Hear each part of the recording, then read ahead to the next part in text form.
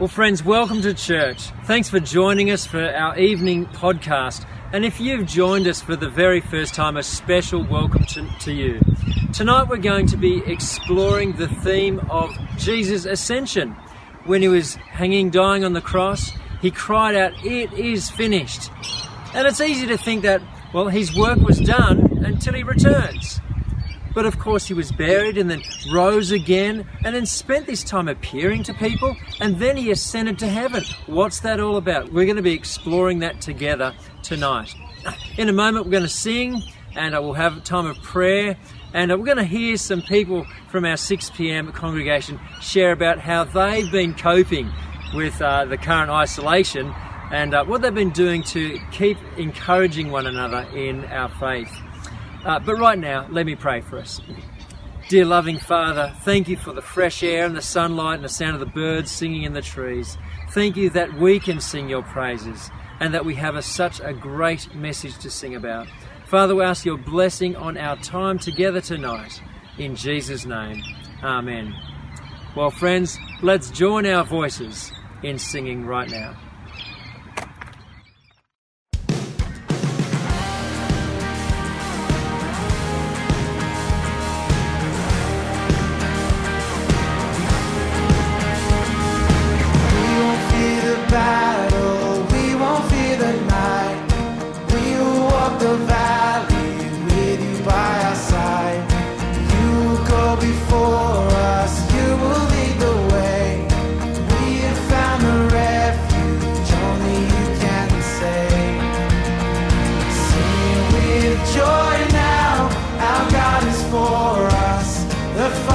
Love is a strong and mighty fortress. Raise your voice now. No love is greater. Who can stand against us if our God is for us?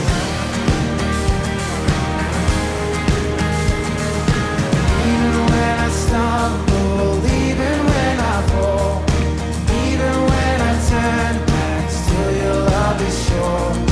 You will not abandon, you will cheer me on with never-ending grace. Sing with joy now, our God is for us. The Father's love is a strong and mighty fortress. Raise your voice now, no love is greater. Who can stand against us if our God is for us?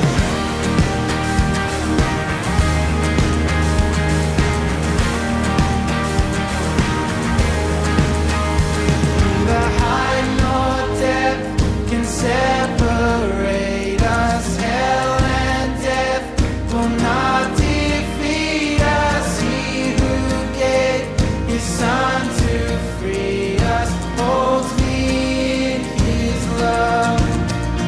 Neither height nor depth can separate us. Hell and death will not defeat us. He who gave his Son to free us holds me in his love.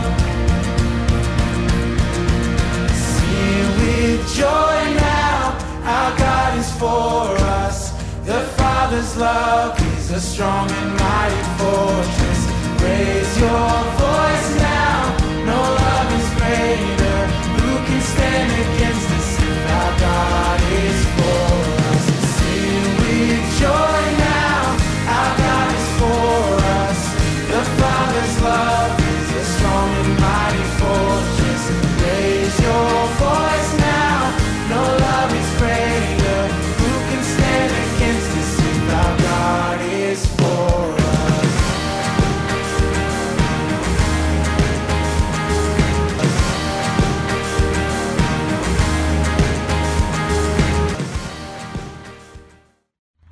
It's great to sing together, isn't it? And that song is backed by popular demand. It was a new song to many people last week. But if you'd like to sing some more, in the introduction to tonight's podcast, I've put some links to more songs on YouTube. Look them up, sing to your heart's content when the podcast is through. Right now, we're going to hear from some families, and I've asked them 2 questions. firstly, what have you been doing to occupy yourselves in this time of isolation and school holidays as well? And secondly, what are you doing to encourage one another in our knowledge and love for Jesus? Take a look. G'day, we're the Sanders family. We've been enjoying our time in isolation together. This is what we've been up to. We've been painting our house from a white to dark blue. We've also been making multiple skate ramps and camping in the backyard and having a fire. We're really enjoying our time together, and we're really thankful to God for our little home and our shelter. We've been also Zooming some friends, and we've been asking them these questions. So what have we been doing for the last 15 years? And what are we looking forward to the next 15 years? And what difference is Jesus making in our lives at the moment? Hi, we're the Williamsons, and while we've been in isolation, we've done lots of things like walking our dog Maggie on the beach. And playing Finska in the park. Playing lots of fun board games. Inventing lots of fun board games. We've each cooked a meal for dinner. And we've watched the Lord of the Rings trilogy. Something we've done to encourage each other in our faith has been, together we are reading this book by Tim Chester called Enjoying God. We each read the same chapter, and then at dinner we'll discuss that chapter, what we learned from it, and then use that to pray for each other. It's been fantastic.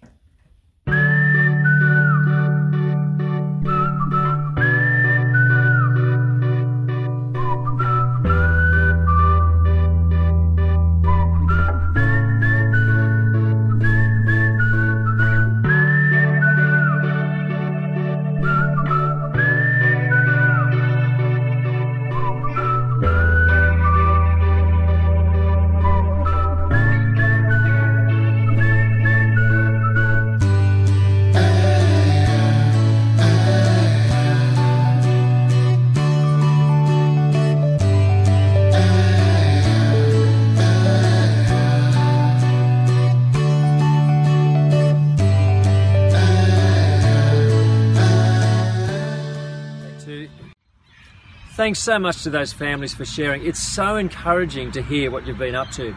We're going to read the Bible now, so grab whatever Bible you normally use and look up Luke 24 and also Acts chapter 1. Hi everyone, Ryan Bryn here, and today we're going to be reading the Bible passages. The first reading comes from Luke chapter 24, verses 50 to 53.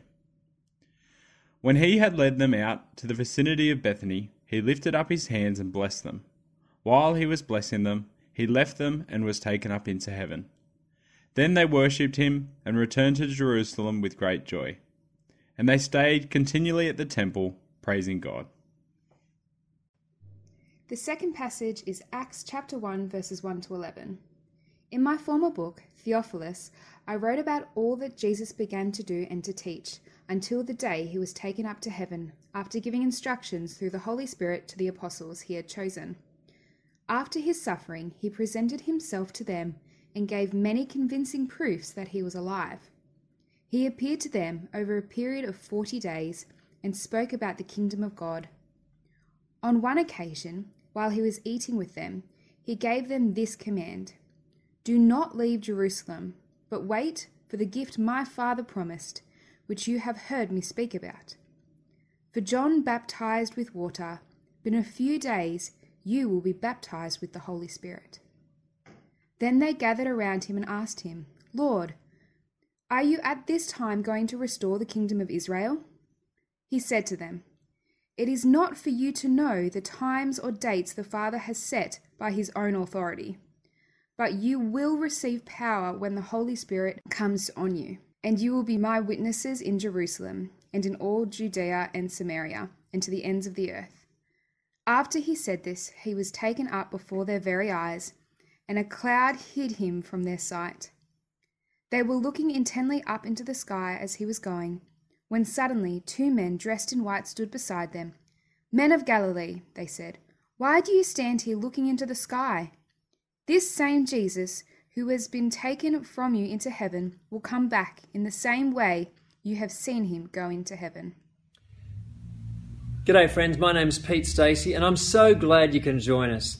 What a fantastic passage this is, where we see the arrival of the promised Holy Spirit and the followers of Jesus having moved from the absolute devastation of seeing him die on the cross now to the overflowing joy, having seen him numerous times after the resurrection. And here they see him ascend to heaven with the promise that the Holy Spirit is going to be poured out on all believers in a whole new way. Exciting times. And it would be great for us here today to follow this passage closely, but that's not what we're going to do. Those of you who regularly attend our church know that our normal practice is to read a passage like this and then to explore it in detail to understand what God is saying to us and how his word can shape our lives. And if you want to do that, jump on our website and under the Listen tab, you'll find a whole series of messages exploring the book of Acts. It was a couple of years ago. It was great. But today, we're going to follow a theme through. We're going to look at the ascension of Jesus. What we've just read tells us what happened. But why is it important? Why did Jesus have to go away? And where is he now? And what's he doing? And I think we need to ask that question, why does it matter anyway? What difference does it make to our lives today? Well, before we dive in, let's ask God for his help. Father in heaven, what we know not, teach us. What we are not, make us. What we have not, give us, for your glory alone. Well, to follow this theme, we're going to be jumping into lots of different passages from the Bible. So keep your Bible open there at Acts chapter 1, and I'll put the other passages on the screen. Now, if you're taking notes, I've broken it into 3 parts. The preparation, the position, and thirdly, the purpose of the ascension. That way, you know exactly how fast we're moving. Let's begin with the preparation. One of God's mercies, when you know someone is departing, is that you have the opportunity to prepare and to say the really important things. And that's what Jesus does here. And he's so gracious. After his suffering and death on the cross, his burial, and then rising again, don't you think you just want to go back to heaven? Yeah, go and see the Father immediately? But instead, he spends time with his disciples, 40 days, according to verse 3. And what does he do? Well, he teaches them about the kingdom of God. That's what we saw last week, the 2 disciples on the road to Emmaus. Jesus explained how the whole Old Testament was pointing forward to and was fulfilled in him. I like the bit here in verse 4 when it says there, while he was eating with them. There's Jesus just hanging out with the disciples, chewing on lunch and having a chat. So real, so human, so alive.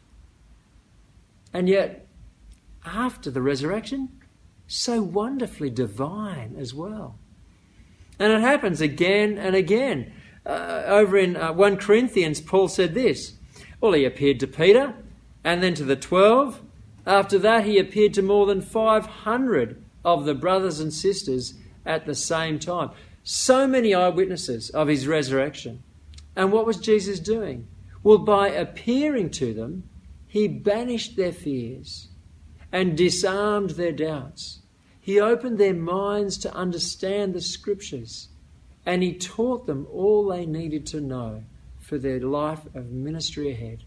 He prepared them for the coming of the Holy Spirit, and he commissioned them to be his witnesses. And then, only then, was he ready to leave them. Imagine Thomas wrestling with his doubts without the Lord's gracious appearing and reassurance. Thomas, put your finger in my hand. Put your hand in my side. Imagine Peter, the broken-hearted denier, without the Lord's forgiveness. You know, the last time their eyes had met was in a firelit courtyard as a rooster was crowing. Now Jesus meets him on a beach to reinstate him and to refocus him as a leader in ministry. Imagine Mary, his distressed mother, who watched her son die on the cross and wept on John's shoulder. Now seeing, hearing, perhaps touching her risen son before his departure. Imagine all of his followers full of joy, but lacking direction, without his clear commission to spread the good news. Final words are often very significant. Luke chapter 24, as we heard a moment ago, said this: Jesus lifted up his hands and blessed them. While he was blessing them, he left them and was taken up into heaven. Their final and enduring image of Jesus was of him blessing them. It's wonderful, isn't it? It calls to mind the patriarchs, Abraham, Isaac, and Jacob, blessing their sons. It's what a loving father does to his children. Now, we don't have a record of the exact words, but the posture alone reveals the magnificent, caring character of our Lord towards his followers. I can just say that if you are a follower of Jesus, then know for certain that you are blessed by him. Over in Ephesians chapter 1, it's a fantastic chapter. When we're finished, why don't you look it up and read it?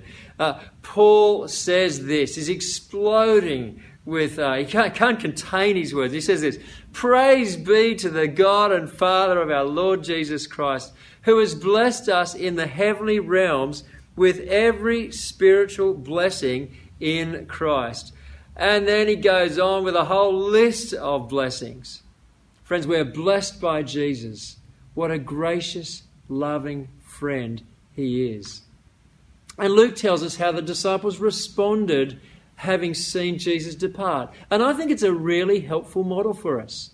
Verse 52 says, "They worshipped him and returned to Jerusalem with great joy, and they stayed continually at the temple, praising God." Worship, obedience, and great joy. What a superb combination. Wouldn't it be great if we were known as a church, if people described us as a church, a bunch of people who worship Jesus, who do what Jesus says, and are filled with joy? Wouldn't that be fabulous?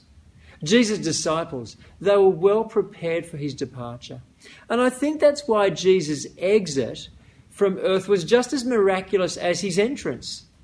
Imagine if he just appeared less and less often over a long period of time. His disciples would be waiting, hoping, looking around, hoping to see him again. And eventually, I think they'd just be disillusioned. But there was a clear and remarkable moment of departure. They saw it, they understood what it meant, and they were prepared.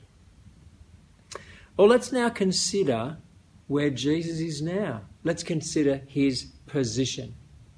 Luke finishes his gospel and begins his history of the church not with a suffering Christ, not with a crucified or buried Christ, not even with a risen Christ, but with an exalted Lord at his Father's side on the throne of heaven. If we jump back to Acts chapter 1, verse 9 says, "He was taken up before their very eyes, and a cloud hid him from their sight." Now, the upward direction indicates God's approval. It's a sign of being honoured, being lifted up, being exalted. And the cloud, of course, that's a familiar Old Testament sign of God's presence.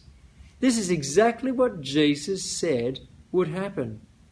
In John chapter 6, he said to his disciples, "I came from the Father and entered the world. Now I am leaving the world and going back to the Father." And again in Luke chapter 22, he says, "From now on, the Son of Man will be seated at the right hand of Almighty God." From those verses, we can see that even before his departure, he was preparing his disciples. So when Peter explained what had happened just to the crowds just a few moments later in Acts chapter 2, he said this: "God raised Jesus from the dead, and we are all witnesses of this. Now he is exalted to the place of highest honour in heaven at God's right hand. Now, if we jump back to Ephesians chapter 1, 16 verses later, Paul is still talking about the blessings we have in Christ. And when he mentions God's power at work in our hearts, one of the blessings, he adds this: that power is the same as the mighty strength he exerted when he raised Christ from the dead and, now listen to this description of Jesus' position, and seated him at the right hand in the heavenly realms, far above all rule and authority, power and dominion, and every name that is invoked, not only in the present age, but also in the one to come. And God placed all things under his feet, and appointed him to be head over everything. The fact that Jesus is enthroned as master of the universe should be of great encouragement to all believers. The early Christians, they sang about it, and so do we. I love that song in Philippians chapter 2. Therefore God exalted him to the highest place and gave him the name that is above every name, that at the name of Jesus every knee should bow in heaven and on earth and under the earth, and every tongue acknowledge that Jesus Christ is Lord, to the glory of God the Father. Amen. You know, those words, they should fill our hearts with joy. But I think it's fair that they also raise some serious questions in our minds as well. You see, not every knee is bowing. Not every tongue is confessing. In fact, to be honest, at a time like this, when our society is becoming more and more anti-Christian, and we're all caught in a global pandemic, it doesn't feel like all things under Jesus' feet and his head over everything. I mean, is he really in control? Well, the answer is found in our third point. What is the purpose of Jesus' ascension? And it has a lot to do with timing. You see, this was the beginning of a whole new stage of history in God's plan for the world. Now, we've already seen that Jesus' position at his right hand is not for resting, but for ruling. And it's an image of not of inactivity, but of authority. So remember his words in that Great Commission in Matthew 28. All authority in heaven and on earth is given to me, therefore go and make disciples. He states his position and power, then he explains the implications. I rule, he says, therefore you go. Now someone might object. Couldn't the risen, ruling Jesus just force everyone to believe in him? Oh, yeah, of course he could. And that will happen at his return to judge the world. But his purpose now is to give us time. Time to share the gospel so people can hear the good news, can turn from sin and put their trust in Christ and be saved. In Romans chapter 2, Paul puts it pretty bluntly. Do you think you'll escape God's judgment? Or do you show contempt for the riches of his kindness, tolerance and patience, not realizing that God's kindness is intended to lead you to repentance? But because of your stubbornness and your unrepentant heart, you're storing up wrath against yourself for the day of God's wrath, when his righteous judgment will be revealed. See, the purpose of Jesus' ascension is to give us time to share the good news with all who will listen, knowing that the power is not in our meagre efforts to speak, but in Jesus and his gospel message. That means that the outcome of our sharing always achieves his good purpose. Sometimes that's to save lost souls, and sometimes it's to reveal hard hearts. Now, the purpose of Jesus' ascension was to give us time to share the gospel. But it was also to give us his wonderful, powerful Holy Spirit. He explained it to his disciples like this. Truly I tell you, it is for your good that I am going away. Unless I go away, the advocate, that's the Holy Spirit, the advocate will not come to you. But if I go, I will send him to you. See, the Spirit would not be sent until Jesus had ascended. And that's a good thing. See, like us, Jesus in his humanity was physically in one place. He could not be in Jerusalem and in Galilee at the same time. No more than I can be in Sydney and Shore Harbour at the same time. But by his Spirit, he now dwells with and comforts and counsels and encourages and strengthens and empowers the witness of believers all over the planet at the same time. Friends, it's a good thing that Jesus ascended so the Spirit could come.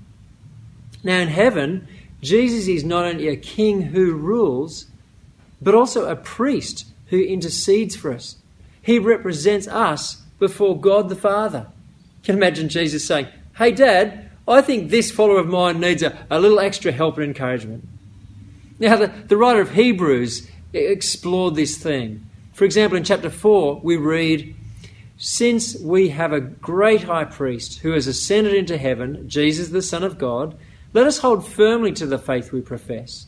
For we do not have a high priest who is unable to empathize with our weaknesses, but we have one who has been tempted in every way, just as we are, yet did not sin. Let us then approach God's throne of grace with confidence, so that we may receive mercy and find grace to help us in our time of need." You see, in Old Testament times, access to God's presence was limited to one person, the high priest, to one place, the Holy of Holies, and to one time, the Day of Atonement. But because Jesus has ascended and is our high priest permanently in heaven, all believers have direct access to God in prayer, in all places, at all times, whenever and wherever. One writer reflected on this and wrote, "How the angels must wonder why we make so little use of this privilege of an audience with the King." So Jesus ascended to give us time to share the good news. He ascended so the Holy Spirit could come. He's ready and waiting to hear our prayers, and he's interceding for us in heaven. And lastly, Jesus is preparing a place for us. In John chapter 14, Jesus said this to comfort his disciples: "I'm going there to prepare a place for you, and if I go and prepare a place for you, I will come back and take you to be with me." Jesus is getting heaven ready for all who trust in him. We're right to feel a sense of joyful anticipation as we look forward to Jesus' return to take us home. Now we approach the throne of grace in confident prayer, but one day we will be there with him forever. Friends, as we recognise more clearly who Jesus is, where Jesus is, and how he's actively caring for us right now, how should we respond? I think like the early Christians. We should worship him with grateful, joy-filled hearts. We should pray to him and seek to obey him in everything. And we should boldly share the good news of salvation in his name. Not just because other people need to hear it, but because all authority in heaven and on earth has been given to our ascended Lord and Saviour, Jesus Christ. Friends, let me close with the words of a very old hymn. Jesus, heavenly hosts adore you, seated at your Father's side. Crucified, this world once saw you. Now in glory you abide. There for sinners you are pleading, and our place you now prepare, always for us interceding, till in glory we appear. Amen. Before we finish, we're going to hear from one more family about those two questions. What have you been doing in isolation? And how are you encouraging one another in your love for Jesus? Following that, we're going to spend some time praying together. G'day church, we're the Jessops. What we've been up to? Well, I've been gardening. I've been pretty puzzled. And I'm really good.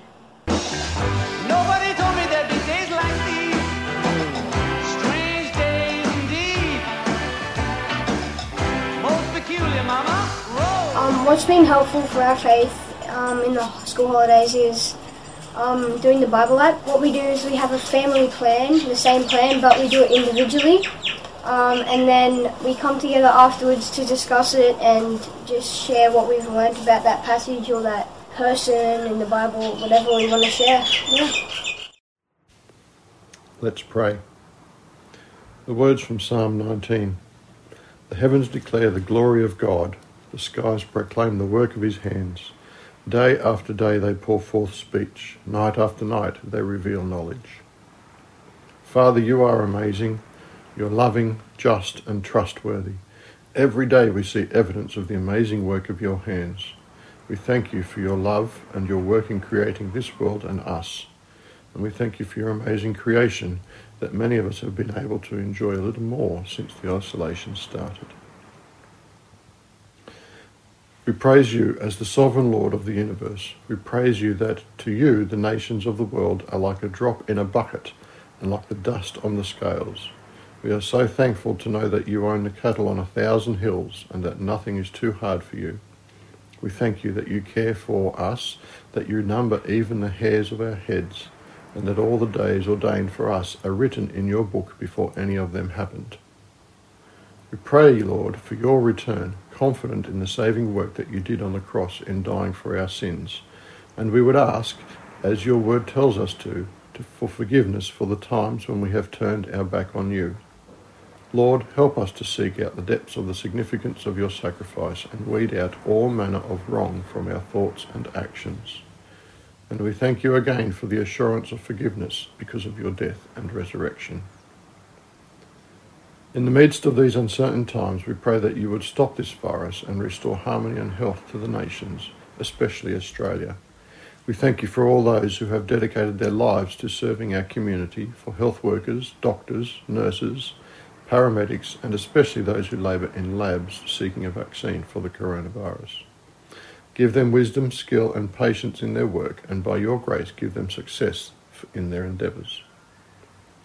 We also pray for those who govern us, for our Prime Minister, Premiers and Chief Ministers, for their courageous leadership and national cooperation across states and territories. Grant them wisdom in their decisions as they navigate the threats to lives and livelihoods. We also pray for our police force, our emergency services and Defence Force personnel as they seek to maintain order in our country. May all Australians respect their work, accept the limitations in our freedoms and seek the welfare of others for the good of all. And we pray also for ourselves and our families, especially those who have lost loved ones to this disease and for those suffering from its effects. May we know the peace that passes understanding as we place our trust in you, in whose powerful name we do pray. Lord, help us to trust you more. Lord, we also pray for those who are sick or suffering, not just from the coronavirus, and also for those who are grieving and unemployed.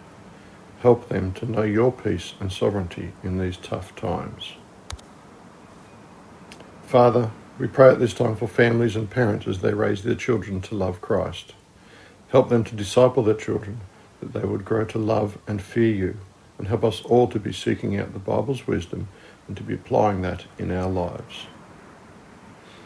Lord, we also bring before you the ministry of our church, as changed as it might be. We pray for a refreshing break for the Connect Group leaders, and also that each Connect Group would work hard at remaining connected in these isolated times. We also thank you that the Melville Pantry has been able to continue, for the volunteers and for the contact into the community that it has, that it would bring glory to your name. Lord, help us to work out ways to share your gospel message with our community, even in times like this. Give us the words to say and lead us into situations where we can share.